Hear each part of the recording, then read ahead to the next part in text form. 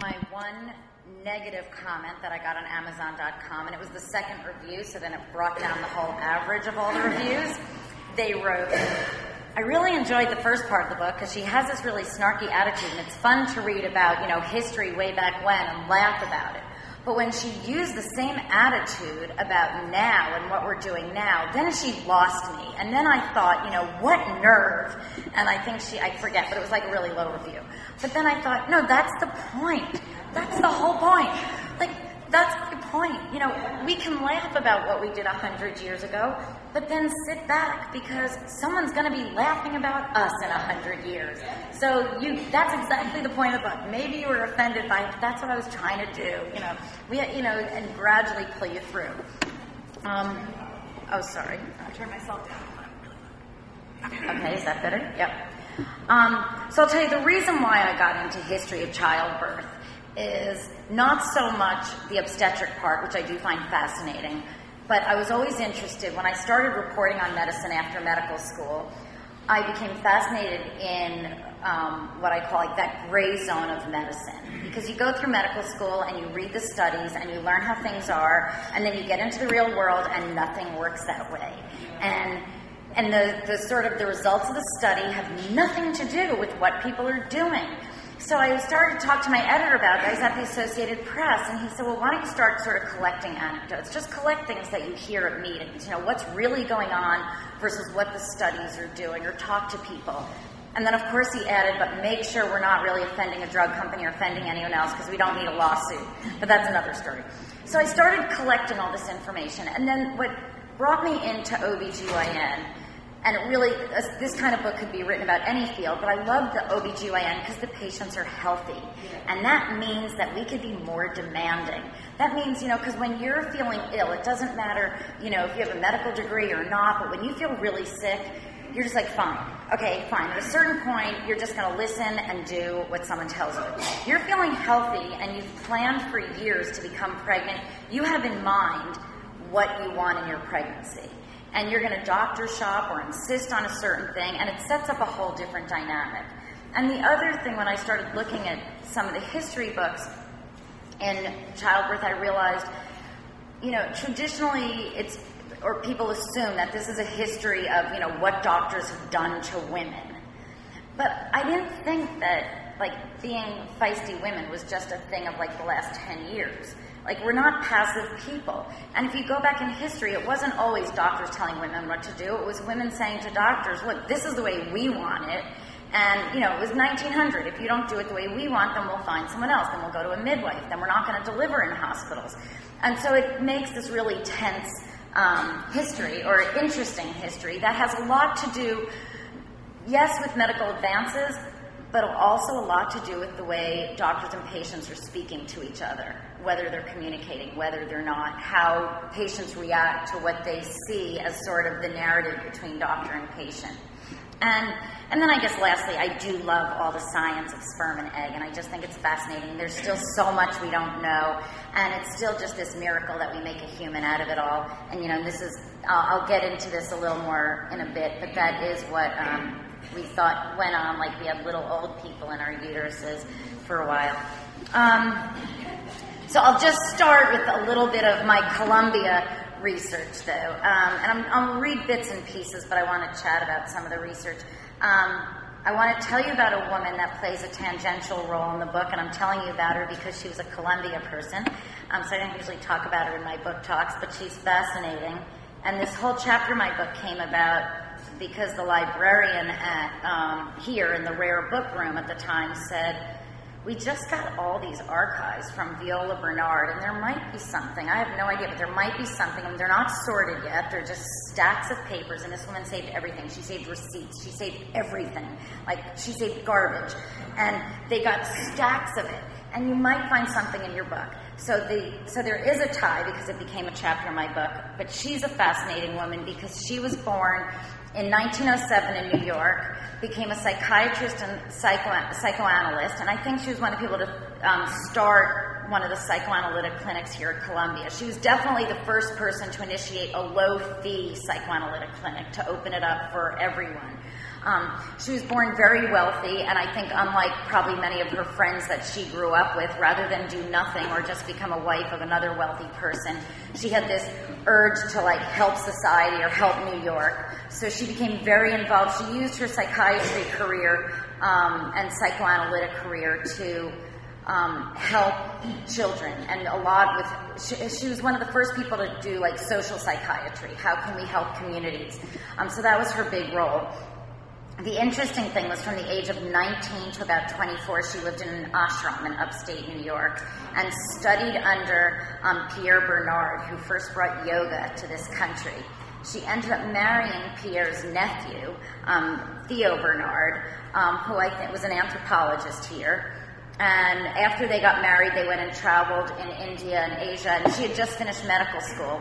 She came back to do her internship. He didn't, which I think should have been a clue right then that this marriage isn't going to work. So he stayed in India. She came back to do her residency, and sure enough, the marriage didn't last much longer. And then 9 years later, he was back in India, and he was killed. And that was, I don't think anyone knows the details of what happened. But fascinatingly enough, she never remarried, and her specialty became families. Like, she worked with adoption agencies. And I'm sure if you could psychoanalyze her, I don't know if she always wanted a family and never had one or what her issue is, but she became very involved in, there were a lot of letters from adoption agencies saying, is this person good enough to adopt? Is this family? And there was so much racism going on then, and she really tried to combat a lot of the racism going on in New York. The role she plays in my book is she was a big believer in what was called in the 1940s psychogenic infertility. She was a huge believer in Freud.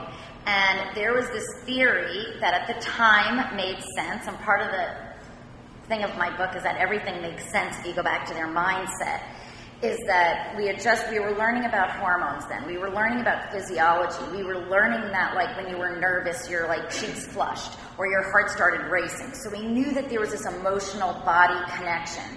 So there was this theory that if down deep you really didn't want children, or you really hated your husband, and you really had this deep anti-maternal feeling, then that also could somehow affect your ovaries, or somehow affect your hormone levels, and then through this cascade event, it would shrivel your ovaries and hurt your fallopian tubes.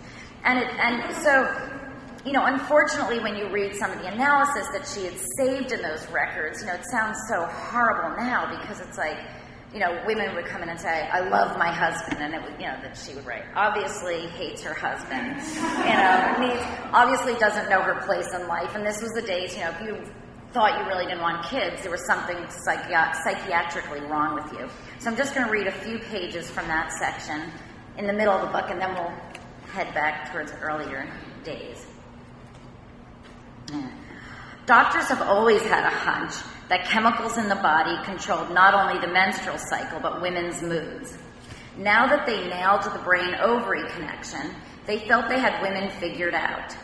In 1939, in the keynote address at the 52nd annual meeting of the American Association of Obstetricians, Gynecologists, and Abdominal Surgeons, now ACOG, Association President James E. King told his male-dominated audience that it was time for gynecologists to take over the field of female mental illness, closely linked to hormones. As he said, there is no subject which should have greater interest for this association than a discourse of woman herself. Not a discussion of her beauty or her diseases, for this we know, but rather an attempt by fact and fancy for her peculiarities and to explain her inconsistencies and those delightful surprises we so often experience in our contact with them. Most of his audience, of course, then were male doctors. Dr. King concluded, 19 years ago, I presented a paper before this association in an attempt to account for the physical and mental differences between man and woman. It was based on the then meager knowledge of the endocrine system. He said by the end of the 1930s, doctors knew what made women tick. They knew that women were mere puppets controlled by hormonal strings. Gynecologists could diagnose us and heal us better than any other professionals. But he wondered, what would these new therapies mean for women? Would we become more fertile, more vivacious, sharper, or as he put it, one may wonder what her position will be in the next 100 years. Will she, as some timid souls fear, mentally and physically dominate and enslave us as we have enslaved her in the past? Probably not. So long as she is controlled by her reproductive glands, she will remain basically the same lovable and gracious homemaker. And I love that that was said at a medical meeting. Who said that? The president of ACOG then. His name is James King. Now I have a funny side thing that I ended up putting in a footnote about Dr. King. He was I was reading Gail Collins' Scorpion Tongues. It's great if you haven't read it. It has nothing to do with medicine, but it's about political gossip and the history of political gossip. Highly recommended. So I'm reading her book, and she talks about that Grover Cleveland was, never got married. He never got married. He was this bachelor. And there was this rumor that he impregnated this young nurse, Maria Halpin. And she named the baby, I think was it Grover, or she named the baby, the last name, she gave the baby's name Oscar Folsom Cleveland. So she named the baby's last name was Cleveland. And Grover Cleveland apparently was paying for whatever reason he said he was paying for. He was paying for this baby and gave her a stipend and found her an apartment. And eventually, he had her institutionalized, and he put the baby up for adoption. This is all from her book. And she writes that a Buffalo doctor adopted him, changed his name to James King, and he grew up to be a prominent gynecologist. So I'm like, oh my God, this is so weird. That's my James King from my book, who could have been like the president's son. So I emailed Gail, and I said, I don't know her. But she was so nice. She emailed me right away as if she had nothing better to do. And so I said, this is really odd, that I think of an overlap in our book. And, I might want to footnote this because I have this James King from Buffalo who's an obstetrician who became president of ACOG. I think he might be Grover Cleveland's son. And so she said, yeah, sure sounds like that to me. So who knows? But it's kind of funny, the overlap of that. So anyhow, I'll just read a little more about psychogenic infertility.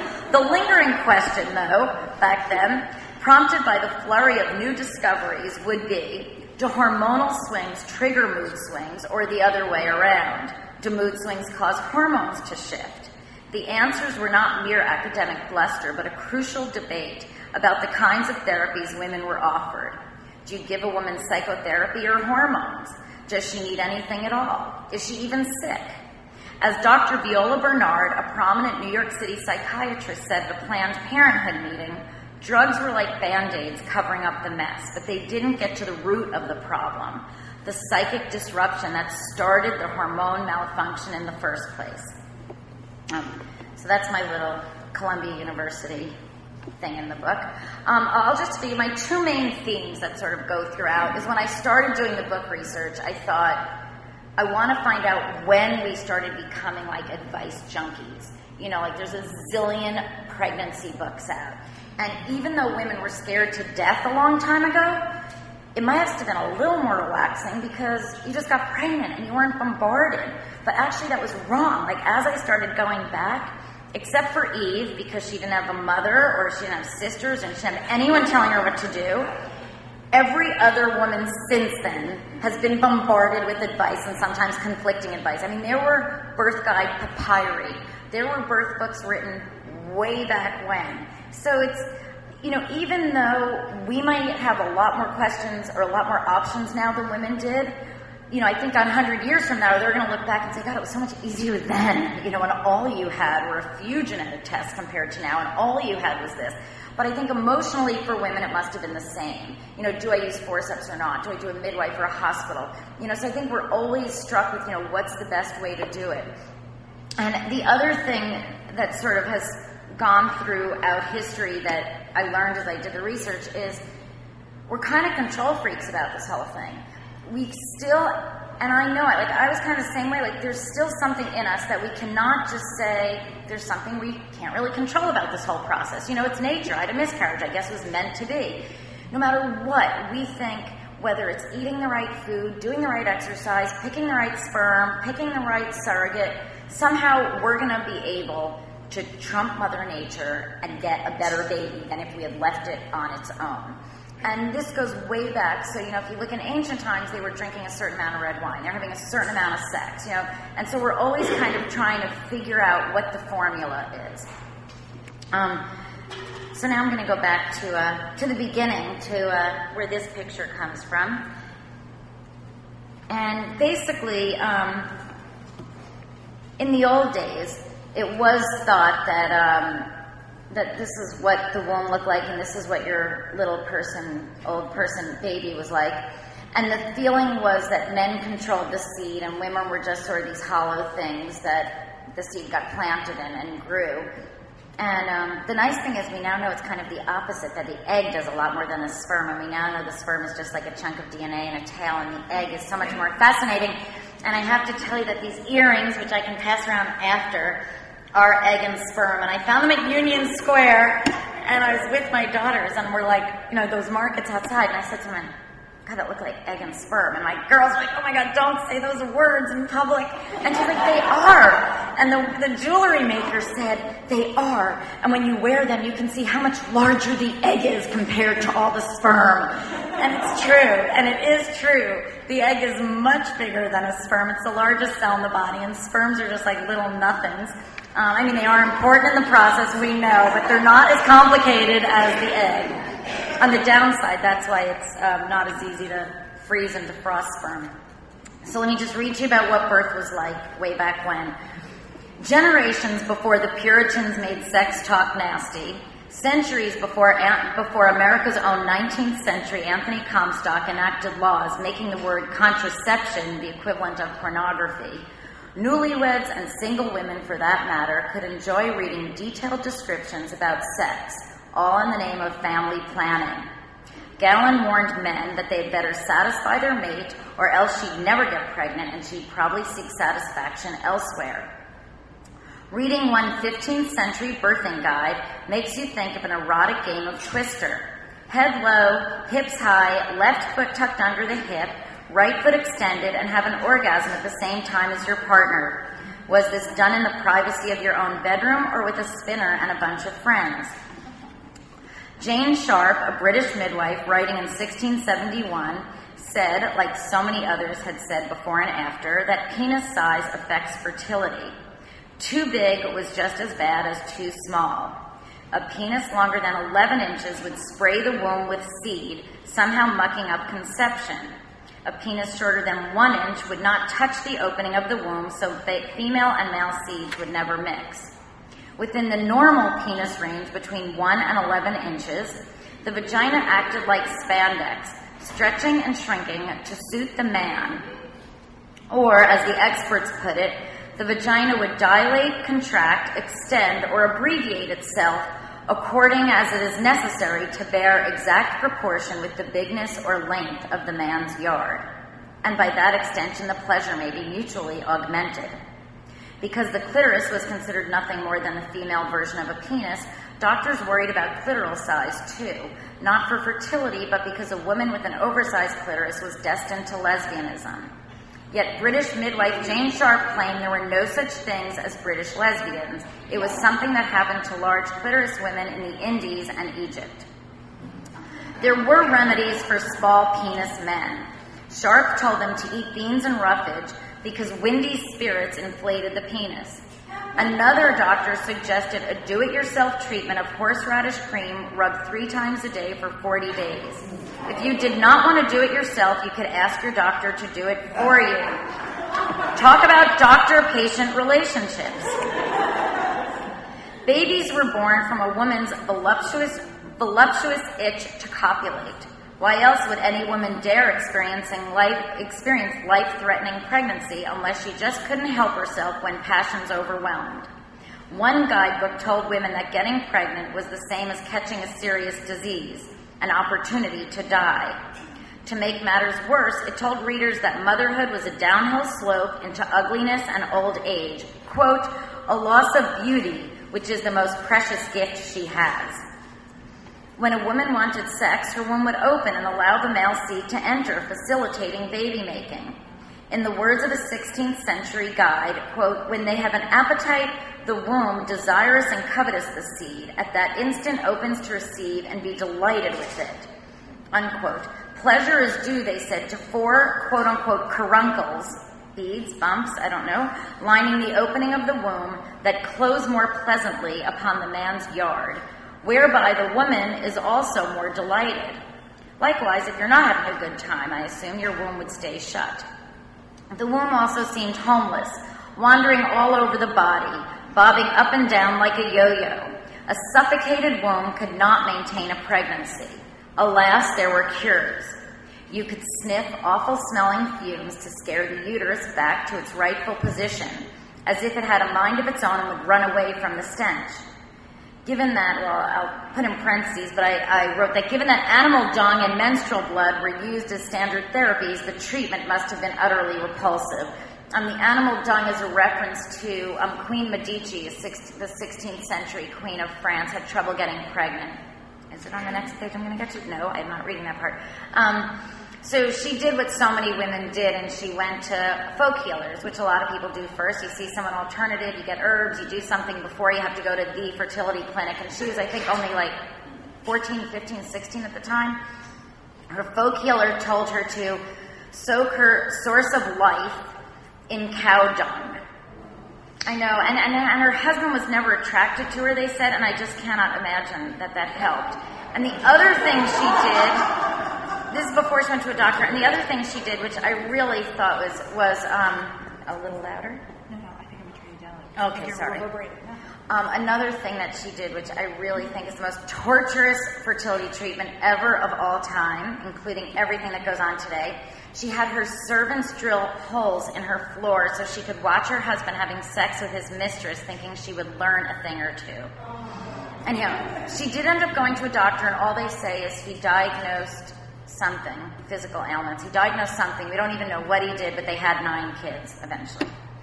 So, anyhow, that's her story. So that was the reference. Here's another option, though, they said, for married women only, was for the husband to, quote, possess her roughly, taking care that she assumes the bottom position and bring on orgasm in this fashion, unquote. The vaginal secretions, they said, would wash away noxious fluids. The third and most intriguing option for women that had problems was to visit an obstetrix, a doctor's assistant who brought women to orgasms. One wonders how they advertised that job. The vagina, too, was endowed with powers, able to lure sperm even without penetration. That, they said, explained how virgins became pregnant. Or it gave pregnant teenagers way back when the best excuse ever. A girl could get pregnant bathing in a tub where a man had recently ejaculated. The vagina sucked up sperm like a vacuum. I'll also tell you, and I refer to this in the book, one of the first guidebooks written for married couples about how to get pregnant and all about women was written by monks. And I have no idea why monks decided that they were the experts in a field of how to satisfy your woman. But this is what the monks wrote in their book. It often happens that a woman conceives if she is in a bath where a man has ejaculated because the vulva strongly attracts sperm. This has been attested to by experience. Along the same line, it said that if a cat ejaculated on sage and then a man ate the sperm-tasted herb, and I don't know how they did this experiment, he would grow a cat in his stomach and then vomit it out. Sounds more Harry Potter than birth manual. The blockbuster pregnancy guide of the Middle Ages was written by Dr. Eucharius Roslin. He must be considered one of the greatest marketing wizards ever. He was a government doctor in Germany responsible for tracking epidemics and licensing midwives. He was a statistician, not even an obstetrician. And yet his greatest insight was recognizing the power of the printing press. Others may have dismissed the gadget, but Roslin suspected that a book about birth would be a surefire hit, particularly if it were written in easy-to-digest prose. Most books were written in Latin, and most medical books were written in Latin and aimed at an expert audience, not for patient consumption. He was right. No matter that he never saw a baby born, so what that he never studied childbirth, he wasn't even up to date on the contemporary practices of those days. The Rose Garden for Pregnant Women and Midwives, his first book, focusing solely on pregnancy and childbirth, was published in 1513. It was a bestseller for 200 years, translated into 5 languages. It was a good idea. So now I guess we can go to the next slide, which is a better picture than a story, kind of. Let's see. I think you have to do the arrow. Okay. So there's not a huge long story about this, except that this was a do-it-yourself forceps made in Italy in the 1800s, and no surprise, it wasn't a fad. It was a fad. It didn't stick around too long. And I'm not sure if the doctors were thinking, oh God, we just don't want to deal with this childbirth stuff anymore. She can do it by herself, or what they were thinking. But what the picture shows is that you'd have the forceps in you, and then you'd handily, I guess, while you're in labor, there were some doctors in the background of this picture that got cut off, so they're in the room with you. And then I guess while you're having your contractions with a forceps in you, you take ropes and you tie around your bedpost and put some in your hand, and then somehow you can pull the ropes up, and it's a pulley system, and the forceps would get your baby out, all in one smooth thing. It didn't last long. But forceps was. That was sort of the beginning of doctors saying, look, we have these tools. We can help women give birth. We have something over the midwives. And so it was really sort of the first kind of high-tech thing that women did. And without going into too much detail on it, I write about how they came about by this weird family called the Chamberlains. And I'll just tell you quickly, they were a family of men midwives, they called themselves. They came to England in the late 1500s. They claimed they had this life-saving device. They did what so many other doctors did in those days, and they said, well, we have something over other people. Let's not tell them. We can, rather than share it so everyone can save lives, we're going to just get the biggest market, and we're going to be the doctors of royalty. And they were. They became like the doctors to go to if you want your baby saved. And we do think that their forceps work. They didn't keep studies. No one was comparing whether their death rates were lower, but they definitely were sort of the doctors to go to. And eventually their forceps, which they carried around in this huge box that looked like a coffin, because they didn't want to give any clues to what their forceps looked like. And apparently they also, we think, whether any of this is true or not, it still makes for a good story. But we know the Chamberlains had these forceps. Some of the details about what jerks they were might have been exaggerated, but apparently when they went in to deliver a baby, they would blindfold the woman and put a whole tent over just so she wouldn't see what the forceps looked like, as if in the middle of labor she's going to be looking over and taking notes and then try to steal their design concept. We found out what the original forceps looked like. I'm just going to skip over a bunch of the story. In the 1800s, when this couple moved into a house in the countryside in London, and the mother-in-law, or the mother of the pregnant woman who was there at the time, noticed a crack in the floorboard. So I guess not telling her daughter, she just lifted up the floor. And I was trying to figure that out, why did she rip apart their floor without even consulting them? But anyhow, she did, and she found this box. And it had all these antique medical tools, which she could have thrown away. She could have just said whatever, these weird things. But she brought it to a surgeon in town who happened to have an interest in the 1800s of medical history. And he said, oh, Peter Chamberlain lived here before, who was one of the descendants of the Chamberlains. This must be the original Chamberlain forceps. And they found out that it was. So that's our little forceps story. We can go into the next picture now. Okay, this is a picture. It's a really bad picture, but I had to have it in the book. It's an interesting picture, but it's a terrible image of it. These are women lying on top of the roof of New York City's Lying-in Hospital because before we understood what caused childbed fever, which we now know are germs, before we knew about germs, we tried everything to keep these women alive when they got sick. And so someone said, well, gosh, tuberculosis sanitariums, they just put people outside and let the fresh air cure everything, which of course didn't work, but we thought did work.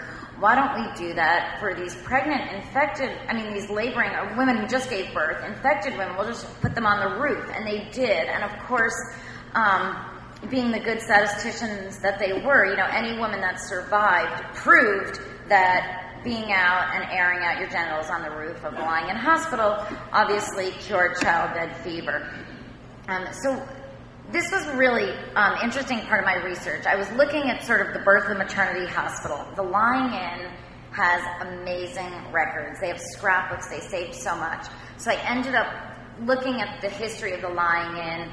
Really, I mean, it's their own specific story, but I think it exemplifies what was happening in all maternity hospitals, in terms of their rise and getting women in. But the lying-in is particularly interesting for a few reasons. One is, I like to say it's one of the first ever maternity hospitals because it actually did start, some of the people that it started as a tenement downtown in the late 1700s when this, a Columbia-affiliated doctor, Dr. Hasek, who's done like a million things. He started like our first botanical gardens. He did like a million things around New York.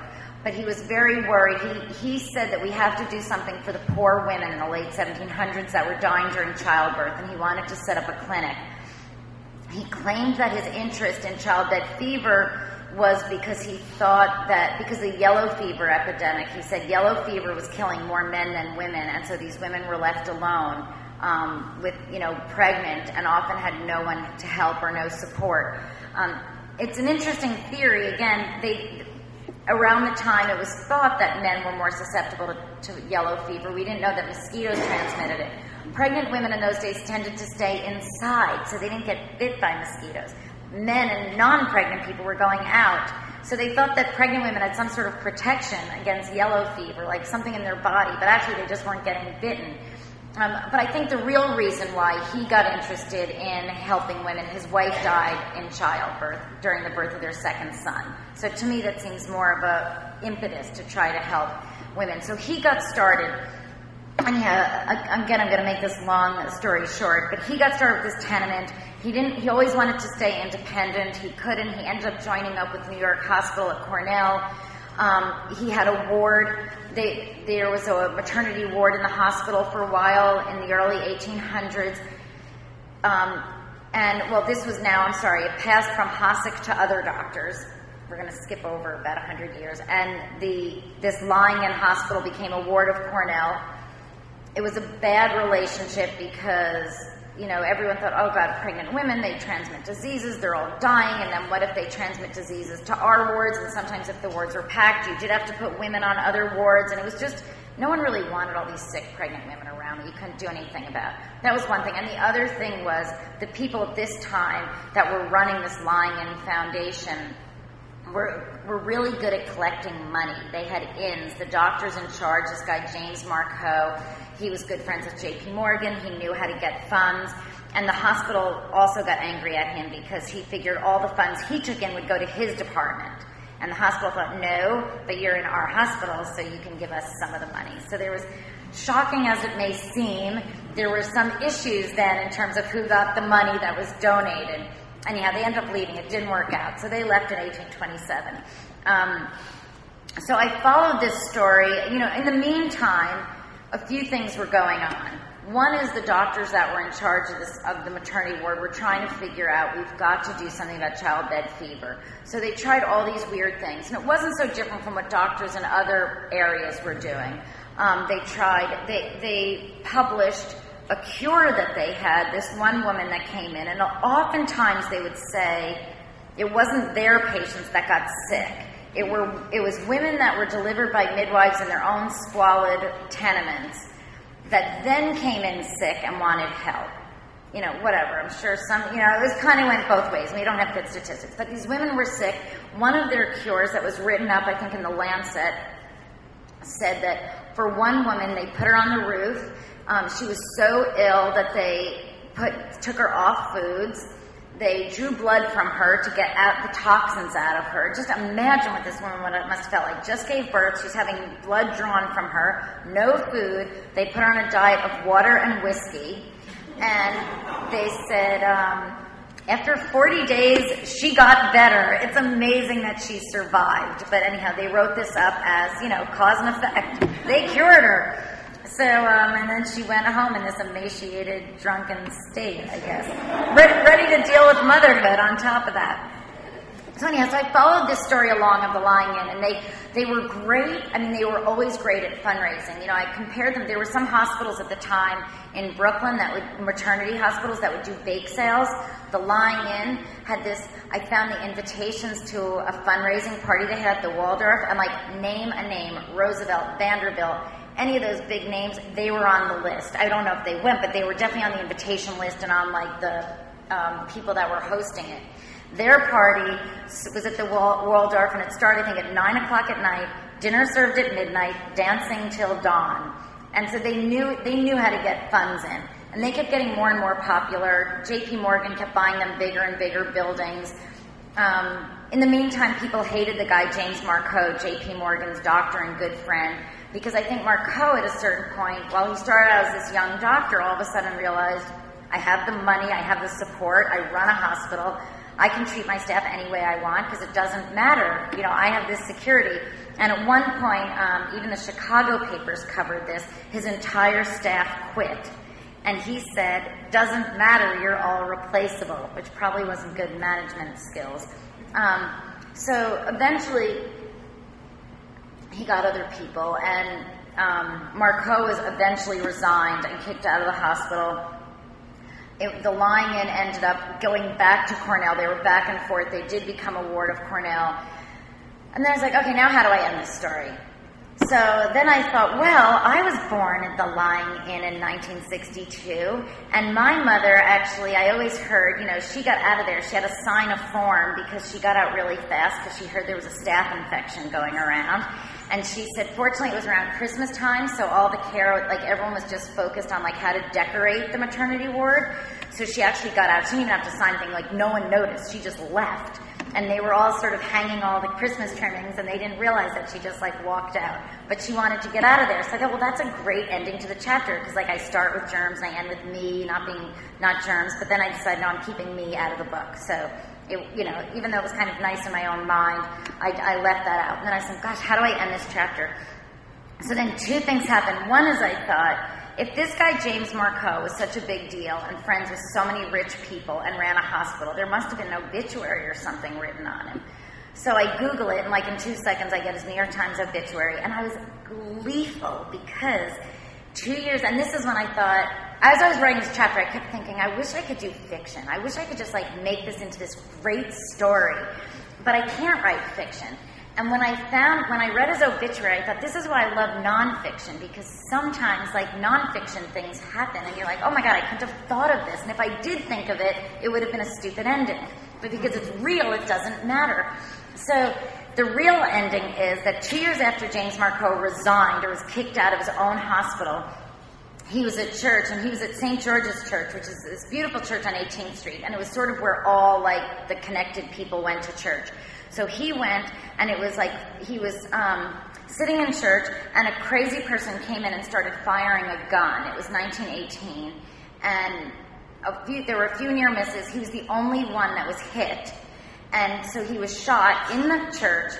And, you know, obviously everyone's flipping out, and they don't know what to do. So, like, where do we take him? Well, the closest hospital was his own maternity ward that he was kicked out of. So they dragged him to a maternity ward. At that point, it was on 20th Street.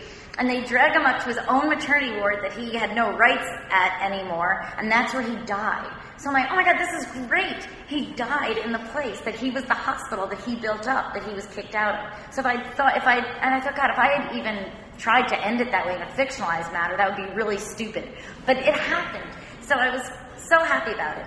And the other thing, and it gave me an ending. The other thing that I saw was when I was working on another chapter, on my natural childbirth chapter, I started to collect all these Life magazines. The old Life magazines are wonderful, and they would intermittently get really into birth of the baby. And, you know, it was always iffy how they could do it because it was still considered obscene.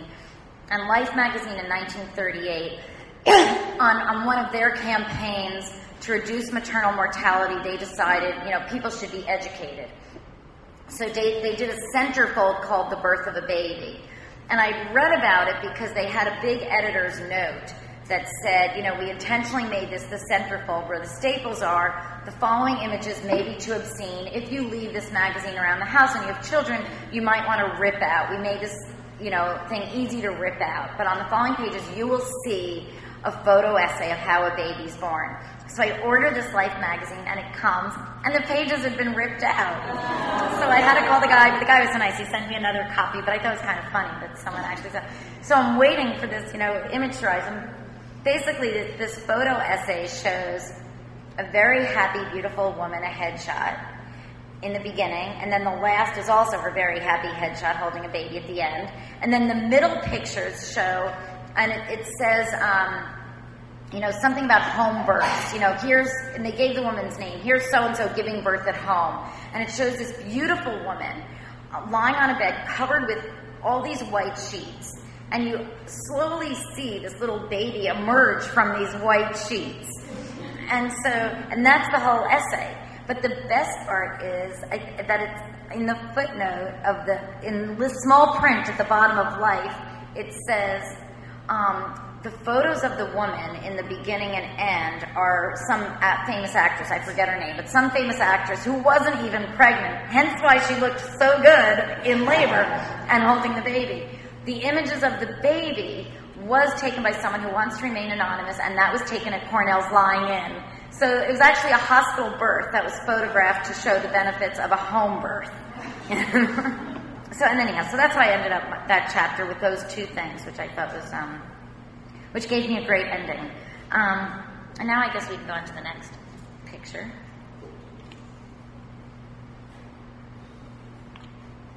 Which should be my Twilight.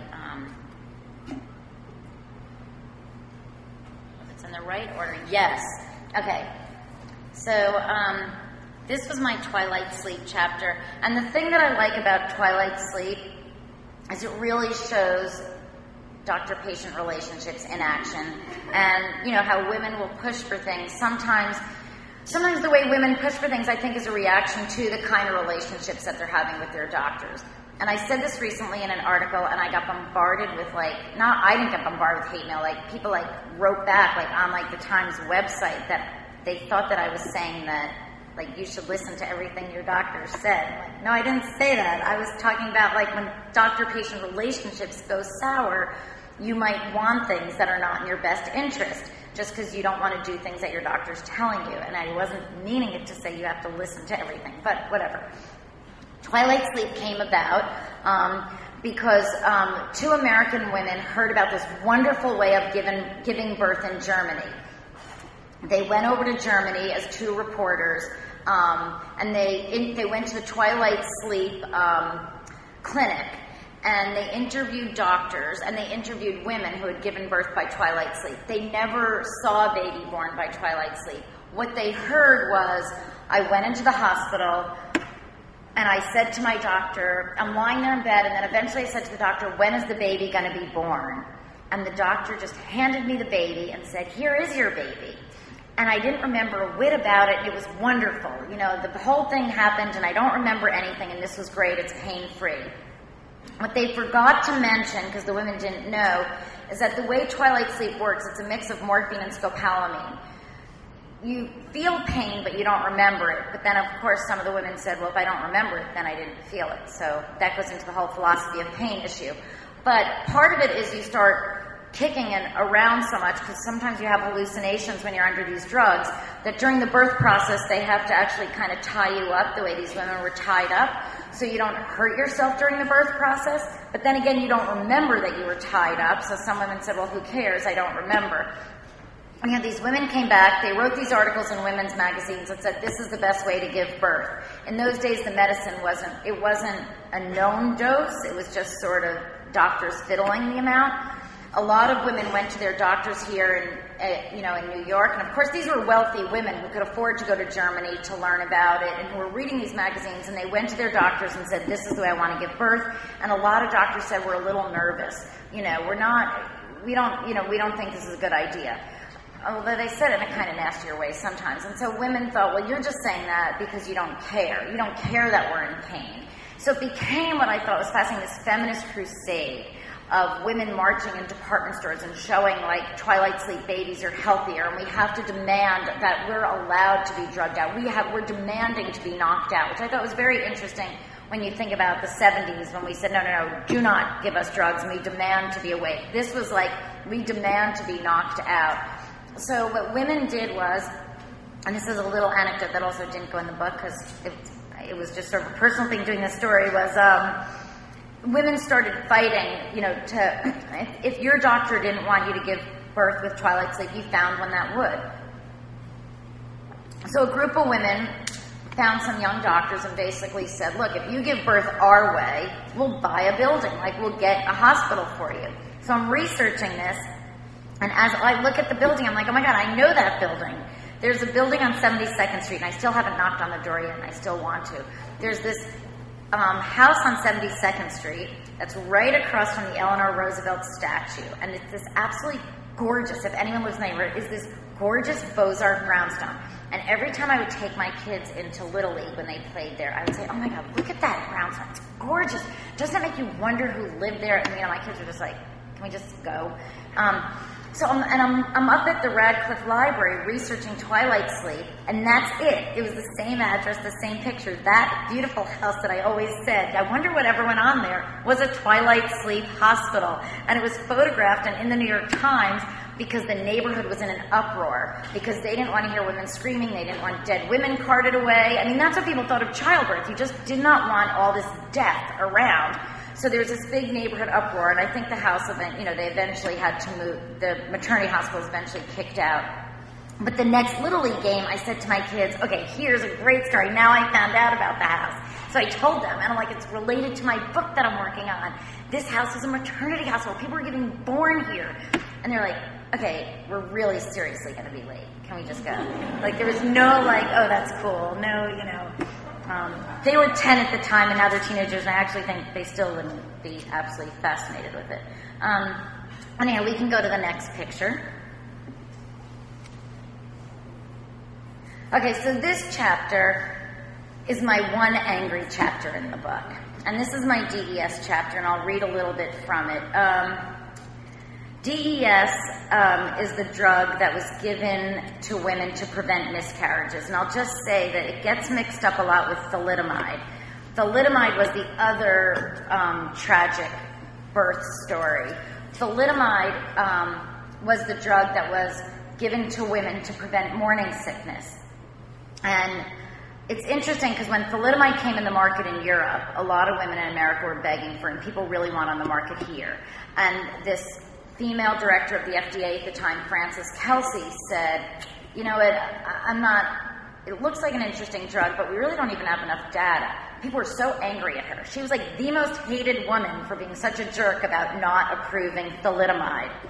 So it turns out that thalidomide babies are born without limbs often. It causes serious physical defects that you see right away at birth. And although there were some American babies born with defects, all those American babies, there's only 26 of them, were born overseas. So there wasn't, thalidomide was never on the market here in America. If you wanted it, you had to be like you were a soldier overseas, or for some reason you're overseas. As soon as they found out that thalidomide was dangerous, Frances Kelsey, who was hated because she was not allowing this drug, became this huge hero. I mean, because, we go crazy over drugs here in America. And to think what thalidomide tragedy would have been if it were approved, it's horrible to think about that. DES, though, was approved. DES was a drug that was meant to prevent miscarriages. And I'll read about it in a second. And here was, talk about ads. There was inklings of dangers early on, but this was the ad, for one of the DES pills, and it basically says in small print, it helps everything. Your baby's going to look like this, and your baby's going to be better, and it can't hurt. So I'm just going to read a little from my DES chapter. From 1938 to 1971, millions of pregnant women took high doses of a synthetic estrogen touted to prevent miscarriages. The scientific name for the drug was diethylstilbestrol. Most people remember it as DES. The tragic irony is that the drug did not prevent miscarriages, but it did harm babies exposed to it in an insidious way. The dangers did not emerge for years after exposure. At its worst, DES triggered a rare and deadly form of vaginal cancer in about 1 in every 1,000 women whose mothers took the drug. The cancer struck when women reach their teens and 20s. Some DES cancer survivors have had their vagina, uterus, and fallopian tubes removed. Thousands, perhaps millions, of so-called DES sons and daughters are infertile. There are no reliable statistics. Many women who have had several miscarriages had been exposed to DES. The drug also triggered malformed reproductive tracts, such as a cervix that does not shut tightly to hold the growing baby, an incompetent cervix. To be sure, thousands of DES sons and daughters, the lucky ones, were spared the toxic side effects.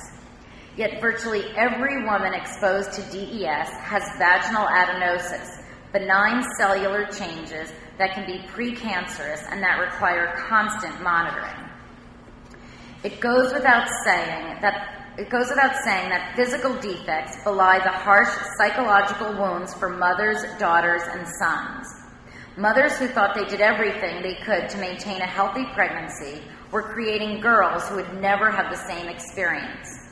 The tragedy, wrote doctors Roberta Apfel and Susan Fisher in To Do No Harm, is that the very people who are supposed to protect you, doctors and mothers, were the ones who caused harm. It's the providers of early tender care who have let down the DES daughters and sons, said Pat Cody, a DES mother and health activist.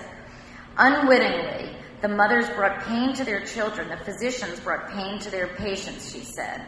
You can't imagine what it's like to think that with the best of intentions, you might have poisoned your daughter. Her life might be in danger because of something you did.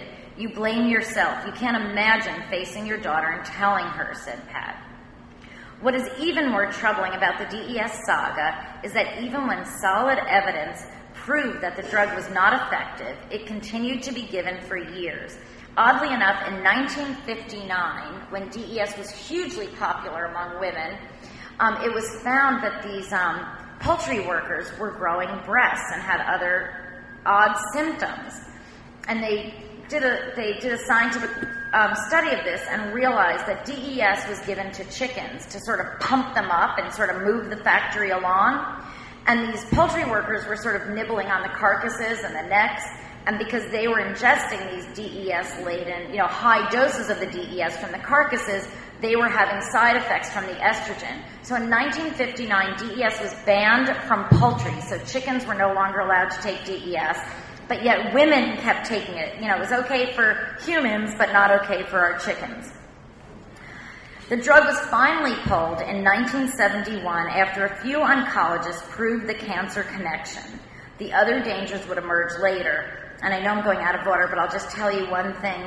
Dr. Herbst, who was the oncologist that found the connection between DES and vaginal cancer, he said to me, I said, how did you think of this? Because there was nothing really else then that you would think of that you took during pregnancy that could have an effect, years later. And if someone had said to you, oh, you're taking this pill, but it might have an effect when your daughter turns 20. You'd think, that's weird. It just... there was nothing thought of in embryology in those terms then. Dr. Herbst said, I said, how'd you come up with this idea? And he said, actually, and it goes back again to sort of doctor-patient relationships again. He said, when these cases of young women with vaginal cancer, it's a rare cancer, and when it does strike, it tends to hit older women. So when these 7 cases emerged of 7 girls between the ages of 15 and 22 with vaginal cancer, all who had been at Massachusetts General, one of the moms said to Dr. Herbst, I don't know, I was given this drug DES when I was pregnant. Do you think this has anything to do with it? And interestingly, he listened to her. I mean, he could have, she had no medical background, no nothing. She just threw it out. And he said to me, after she said it, I do remember that there were some obscure studies written about estrogen causing cancer and maybe DES. So then he said, maybe I should investigate. And so he took her lead and went on, and then he was the one that actually did the first conclusive study proving vaginal cancer. But one of the points in my book was, which I'll read about now, is, what were these women thinking then in the 50s? Why would anyone pop a pill while pregnant without thinking about the long-term side effects on a baby? Today, every pregnant woman scrutinizes labels, surfs the web before drinking diet soda. What was going on? One of the things going on was that one of the childbirth myths from antiquity right up to the 1950s was that dangerous things did not pass through the placenta or into breast milk. That was nature's gift to the perpetuation of the human race, or so it was thought. Quote, there was always the assumption that the placenta was protective. We called it the placental barrier, said Dr. Roy Pitkin, a UCLA professor emeritus of obstetrics and gynecology. The term itself implies protection. Your fetus was barricaded within this placenta, safe from all the nasty things out in the outside world. That explains why so many women continued to smoke then during pregnancy. Women's Home Companion, which was a popular women's magazine then, told readers that alcohol and cigarettes, quote, play no significant role in your pregnancy. Now, there had been scientific studies demonstrating just the opposite, that tiny molecules, the kind that make up most medicines, slip easily through the placenta. But that did not change the way doctors practiced or how women thought about their pregnant bodies. Even in the 19th century, a handful of savvy doctors noticed newborns with traces of lead or mercury, common treatments that had been given to their pregnant mothers. Francois Magendie, a French physiologist, injected camphor into pregnant dogs and saw the drug in the fetuses. W. Reitz, a German doctor, gave mercuric sulfite to pregnant rabbits and found the drug in fetal brains. Working in reverse, an English scientist injected strychnine into fetal dogs and the pregnant mothers convulsed. Another professor in Germany found chloroform used as an anesthetic in the umbilical cord of newborns. As Donald Caton, who wrote a history of obstetric anesthesia, said, these studies should have alerted physicians, but they didn't. A quarter of a century later, Paul Zweifel, a Swiss physician, conducted scrupulous experiments to prove that when a mother uses chloroform or even takes aspirin, it gets into the fetal bloodstream. Besides the fact that we all thought the placenta was like the Berlin Wall around our babies, we had faith in science then. DES peaked in popularity in the 1950s when Americans were the most optimistic we've ever been and will ever be. We considered ourselves victors in the war and victors in the laboratory. We were heading to the moon, combating communism, ridding the world of dangerous germs. We became a consumer nation and believed that man-made top nature. Formula was better than breast milk. McDonald's was better than home cooking. Our doctors were Marcus Welby's, the most trusted men on the planet. When a doctor told you he had a pill that would prevent miscarriage, he believed he was helping you, and you believed him. We were not naive, but we had faith in the system. Some of the interesting things about the DES story is how it became popular, and it's interesting to look back just to sort of quickly, I'm just going to finish up the DES story a bit, is that it really was used, it was pushed by Harvard professors that really did believe they were doing good. It was used by people either who trained under them or went on to go elsewhere and taught their students to do the same. And it sort of shows you how medicine works, that a lot of things you just get from your teachers. I had spoken to some physicians, obstetricians, who were either in residency or training around when DES came out. And they said, one doctor said to me, I was in Iowa, and my mentor looked at the research and said, this doesn't really make sense to me. Don't ever use DES. But if you trained with the people that made the drug, then they sort of, or that were using it, so it really depends on where you train. I just recently interviewed Howard Jones, who developed America's first IVF baby. And it's another story. He's 99, and his brain is works better than most of ours put together. It's unbelievable how this guy is so together. But anyhow, I gave him my book. We were talking about IVF babies and the history, but I gave him my book, and he sat and went right to the DES chapter. And he loved his wife. His wife is a reproductive endocrinologist. They worked together at Johns Hopkins. And he said to me, and his wife died about 5 years ago. He said, I have to tell you, we knew those Harvard studies, and we asked for them here. And my wife, Georgiana, read all their research, read all their theories, and she said to us, these don't make sense.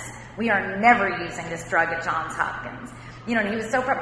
But when you see, when you look at, there were pockets. When you look at the DES babies, a lot were in Massachusetts. A lot, were either in California if one of the Smith's disciples went to train there. And to me, it's an interesting way of sort of how medicine works and how the system works.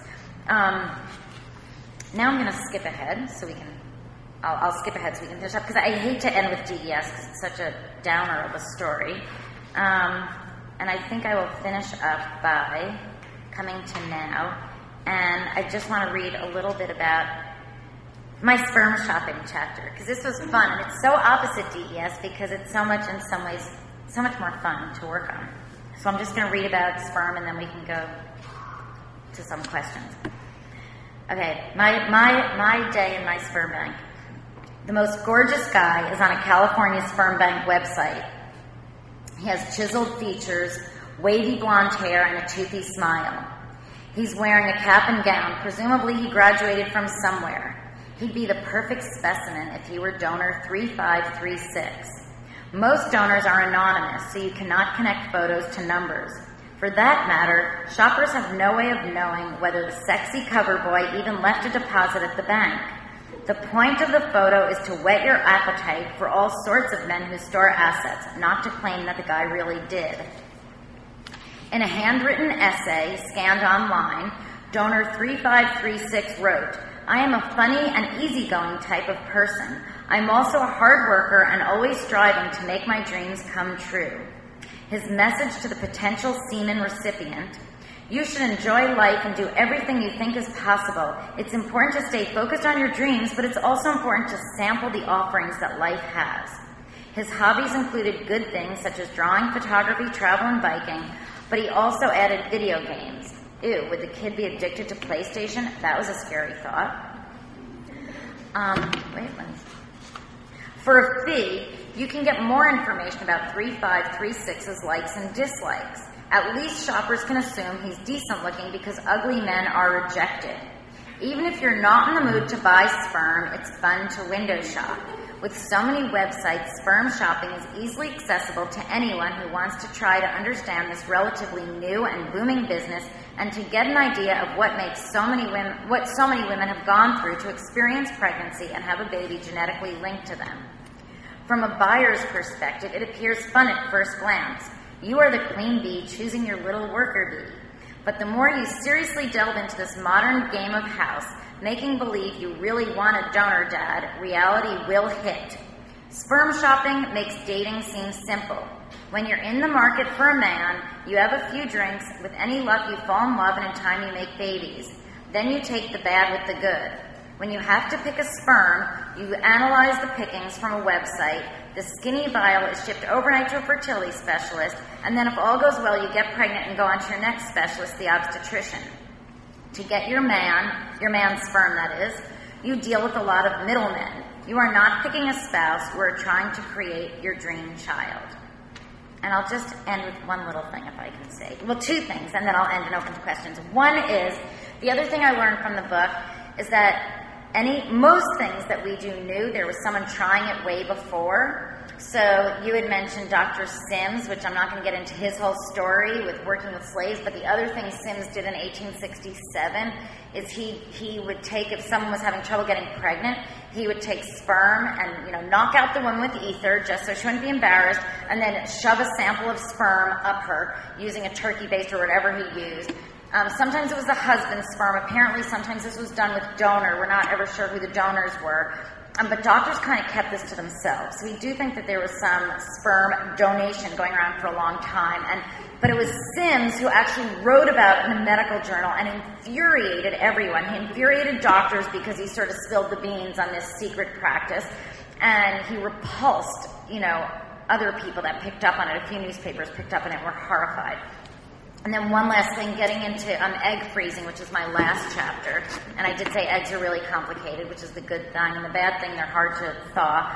There's one, not surprisingly, for-profit egg freezing place. Most of these are done in clinical research, but as one woman put it, for the same price that you can pay for fake boobs and Botox, you can pay to have your eggs frozen. That's why she rationalized why she did it. Even though we're not sure it works, all of her friends were paying so much for fancy cars and fake breasts that she decided to pay for her eggs frozen. I went to one of their marketing meetings when all these women were sitting there, and that they're single, that they're worried, should they be freezing their eggs? Is this new modern technology? And they had women up there giving testimonials, why it's the best thing.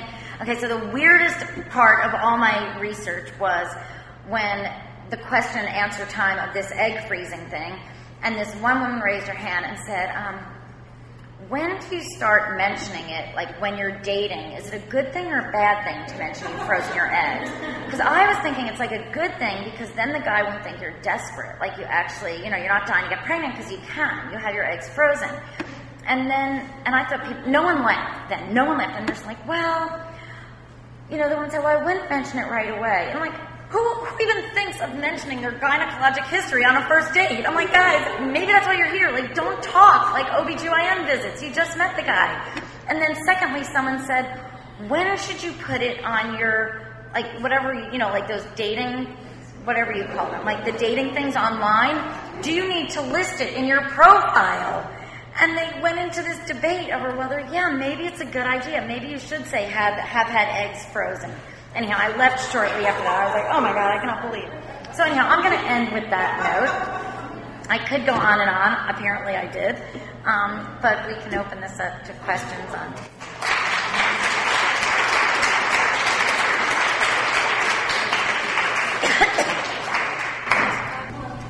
Forgive me, I haven't been able to purchase your book yet, so if you've already answered this in your book, I'm sorry, but I'm just really dying to know right now about the twilight sleep, because I know that the drugs given were to make women forget. But, just based on my sci-fi kind of knowledge, I understand that sometimes when drugs are given with memory, they don't always work so perfectly. So is it possible that some women did remember the little pocket? Yeah, it's interesting. I mean, I think that this chapter is, and as a journalist I can say this, how journalists sometimes really screw things up. Because I think twilight sleep could have been honed better and would have been better if maybe the journalists actually reported accurately on the story and said, look, guys, this is what happens. It's not perfect, but here's the deal. Some of you might like this, and this is what goes on. And but what happened was, everyone was like, this is the greatest thing, you go into the hospital, and then you're handed your baby, and then, of course, what happens is, a few women start saying, I hated it, or wait, there's a picture in one of the history books. It shows a woman that broke a tooth, woke up with scabs on her chin and lost a tooth because she was thrashing about so much she banged into the rail of her bed. So, and that's what sort of led to its popularity started waning. And some of the people were used, well, if we didn't hype it up in the first place, maybe, it would have been. Remember. I don't know. I think some women said, but, I don't know. But I'm sure some women did because, we didn't know the dose. The really fascinating part is that the president, all these women, they started a Twilight Sleep Association in New York. And, they marched and they had parades.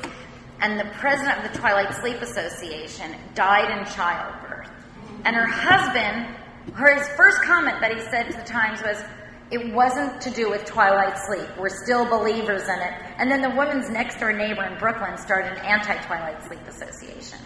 So having your president die in childbirth did not bode well for but I don't know. There were some bad things coming out, though, about it. Ida Mae Gaskin says that she remembers some portion of this, so I don't know if in your research you discovered others who remembered something. Yeah, I don't know. And it's always hard. It's always hard. Do they really remember it? Do they come, think about it? After, there are people that say they remember being born. I didn't put that. I swear to God, there are actually people out there, and there's a psychologist in California I talked to who can help you go back and remember being born. I'm a living Christian here in California, and I thought that it was interesting that your book doesn't talk much about modern midwives, and I was sort of wondering about your choice to sort of omit modern midwife from a lot of the sources and the credible modern midwife.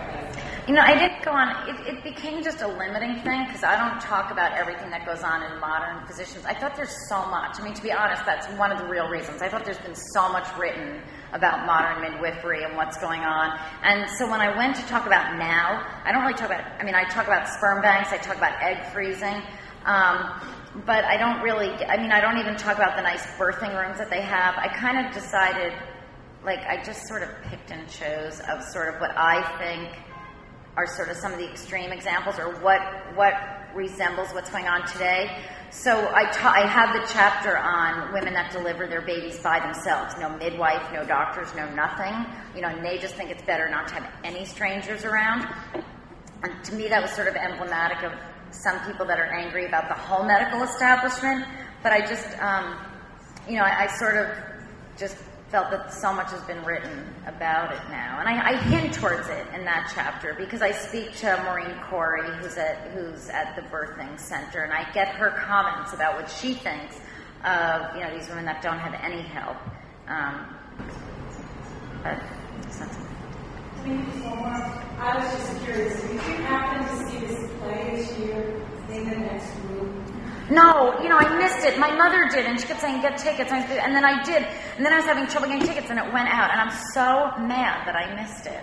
I was just, for those of you that did you come out to see it? Whoa! So they were stimulating women to feel orgasmic about 100 years ago. Yeah. And I was just curious. No, I knew the history. I was dying to see it, and I went to get tickets, and it was over by the time I got around to do it. It's a fascinating history. We'll bring it back. Yes. Write a great little